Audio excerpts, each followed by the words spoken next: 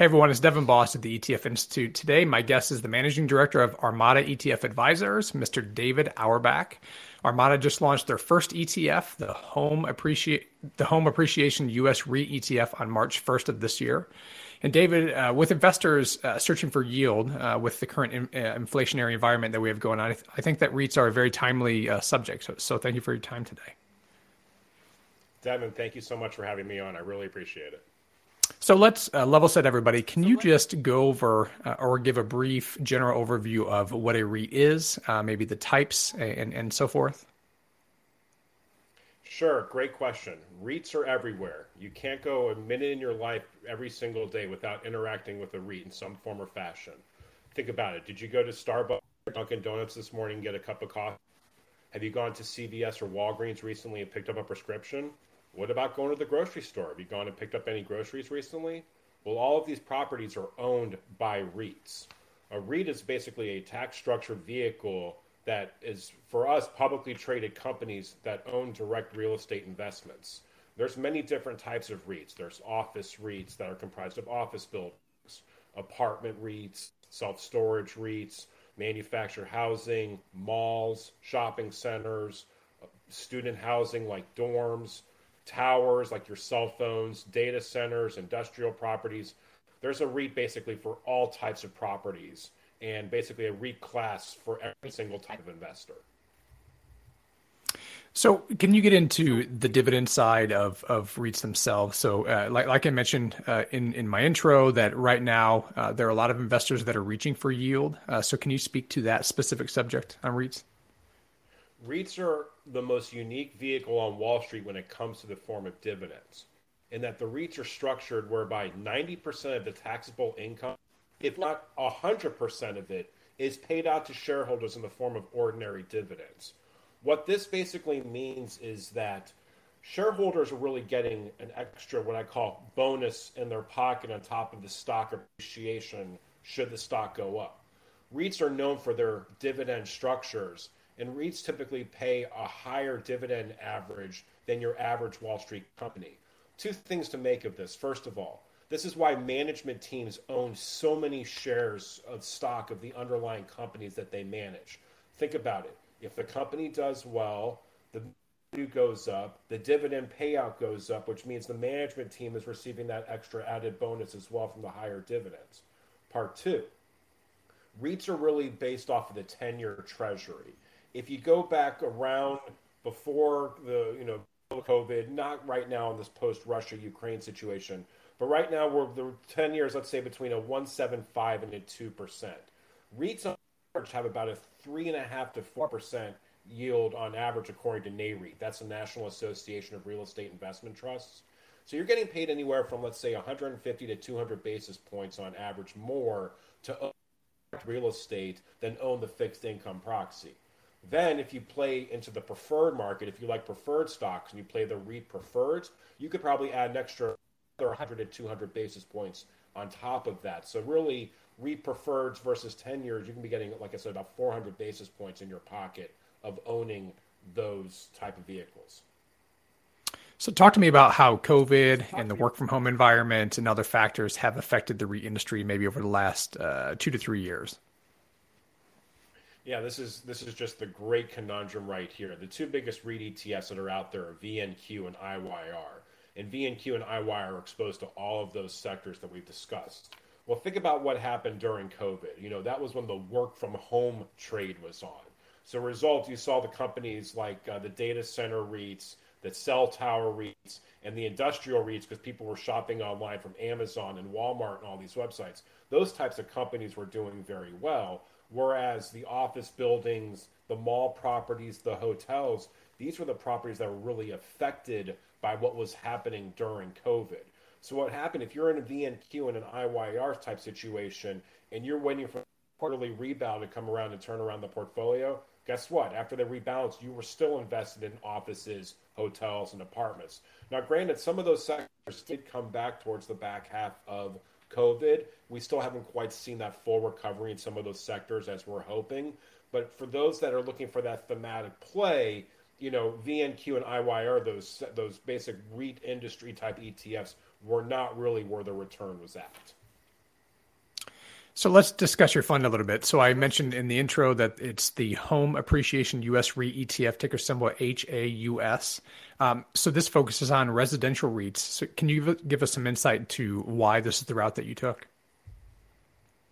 Yeah, this is the whole why we jumped into this was because of what we're seeing in the housing market. Last night there was a great story. Last night, March 20th of 2022, just for calendar purposes. There was a great story on 60 Minutes last night talking about the huge housing supply demand imbalance that we're seeing in the country right now. As a result, most, if not all, prospective home buyers are getting shut out of the housing market. When you think about the number of people that are bidding on properties across the country to buy that home, and unless you're coming to the table with money above the offer price and ready to sit down and play ball, you're being shut out of the housing market. So what does that mean? As a result, you have to find alternative methods of housing, such as multifamily apartment properties, single-family rentals, and manufactured housing. You may not care about what's happening with Tesla. You may not care about what's happening with Bitcoin, but the roof that's above your head when you go to sleep every single night is the most important decision that you make. And we have headlines right now talking about the Russia-Ukraine situation. Oil prices going up, which means it's costing you more to fill up your gas every single day at the pump. That's fine. Your discretionary spending is going down, but what does your landlord say on April 1st when your rent is due? Where's my rent check? And so again, we feel that you're 6 minutes old fresh out of the womb or 106 years old taking your last dying breath, this roof is the most important decision, and thus real estate is a personal connection that we have with every single investor. Part two of this, because of our sectors that we're playing, we're focusing on all the age demographics of the housing sector, in that you grow up and you live in your parents' house. You graduate high school and you move into a dorm at a college. After you graduate college, you move into your first apartment, or you move into your second apartment with your buddies, or you move into your third apartment with your girlfriend or fiance. And from there, then you hopefully buy a home. But if based on what we're seeing right now, with no starter homes available across the country, go out and rent your home. And let's say you live in places like New York and Chicago and Los Angeles, you may rent your entire life without ever achieving the home ownership dream. And then finally, once you achieve a certain age, then you move into the senior housing properties.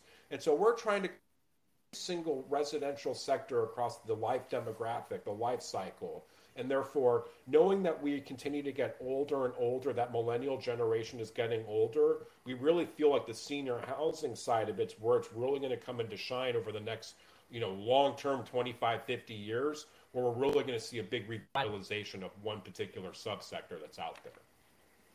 So talk to me about some of the holdings in the fund itself. So I just want to know, I believe it is a fairly concentrated fund, under 30 holdings currently. Just can you highlight a couple companies, and then maybe will the holdings in this fund fluctuate based on research or based on just changes over time? So that's a great question. As you mentioned, we do have a very small universe of names. If I was launching a cybersecurity fund, I would have a couple of thousand names to choose from. If I was launching a financial ETF, I'd again have a couple of thousand names to choose from. But as the only active, pure play residential REIT ETF product that's on the market, we're between 25 and 30 names. So to answer your question, because we're the only active fund, I've assembled an 150-year experienced REIT industry team comprised of REIT portfolio managers, buy-side portfolio managers, a retired sell-side analyst, as well as a retired CEO. And what we're able to do is basically take all the earnings results from the companies, the economic data releases coming from the government, articles from Zillow and Redfin, or like that 60 Minutes interview from last night as an example, and we can thus then properly weight the portfolio accordingly. So to answer your question, a couple of names that we, are focused towards would be like some of the Sunbelt apartment REITs, names like Mid-America, MAA, or Camden Property Trust, CPT. These are two large Sunbelt apartment REITs with big exposure, based on the relocation, what we saw during COVID, where people were leaving the coast and moving towards the Sunbelt, or corporate relocations away from California to Texas because of no state income tax, as an example. These were some of the companies that benefited. like I said, the companies that were mentioned on this 60 Minutes interview were three single-family rental REITs that do happen to be part of our portfolio. Invitation Homes, American Homes for Rent, AMH, an Invitation is INVH, and Tricon Residential, the ticker of that one is TCN. So what we're trying to do is, again, take advantage of where the people are moving, what property types they're moving into, and thus be proactive so that when the companies announce earnings and say, here's what we're seeing, here's where the trends are going, we can get ahead of that or be right in tune with that so that when the next quarter of earnings rolls out and the company says, we told you how good things are going, here's the actual results, and we could say we were right there with you. We were right there with you, 2 months ahead before you guys made this official. So to answer your question, for what we were at with our 150-year experience team, we positioned the portfolio to overweight single-family rentals, manufactured housing, and Sunbelt apartments, while underweighting the coastal apartment name, and then also at the time underweighting senior housing, just because that's where COVID was really running rampant when everything started out. That's where most of the worst headlines were happening. But really, again, senior housing is a much, much bigger play than what we're really seeing the strength of right now. Again, in some of these Sunbelt apartments and single-family rentals, where some of these guys are reporting double-digit rent increases year over year. So you alluded to the current situation in the U.S. housing market here during the intro. What is your projection, or where do you see the REIT market going over the next maybe 2, 3, 5 years? The REITs themselves have just expanded dramatically. Think about over the past couple of years, we've seen a whole proliferation of new sectors like cannabis REITs, and again, the growth of tower REITs is an example. So the question is, what's the next sector to come down the road? I don't know the answer to that. If I did, I'd be on my G5 on the way to Fiji today. But obviously, we know that there's more sectors that are coming to market. We know that there's more companies that are converting to a public REIT status.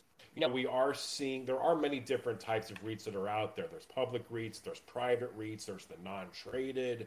You have guys like Blackstone, which are massive, that have these big, huge non-traded vehicles. So we do see more of these REIT products coming to market.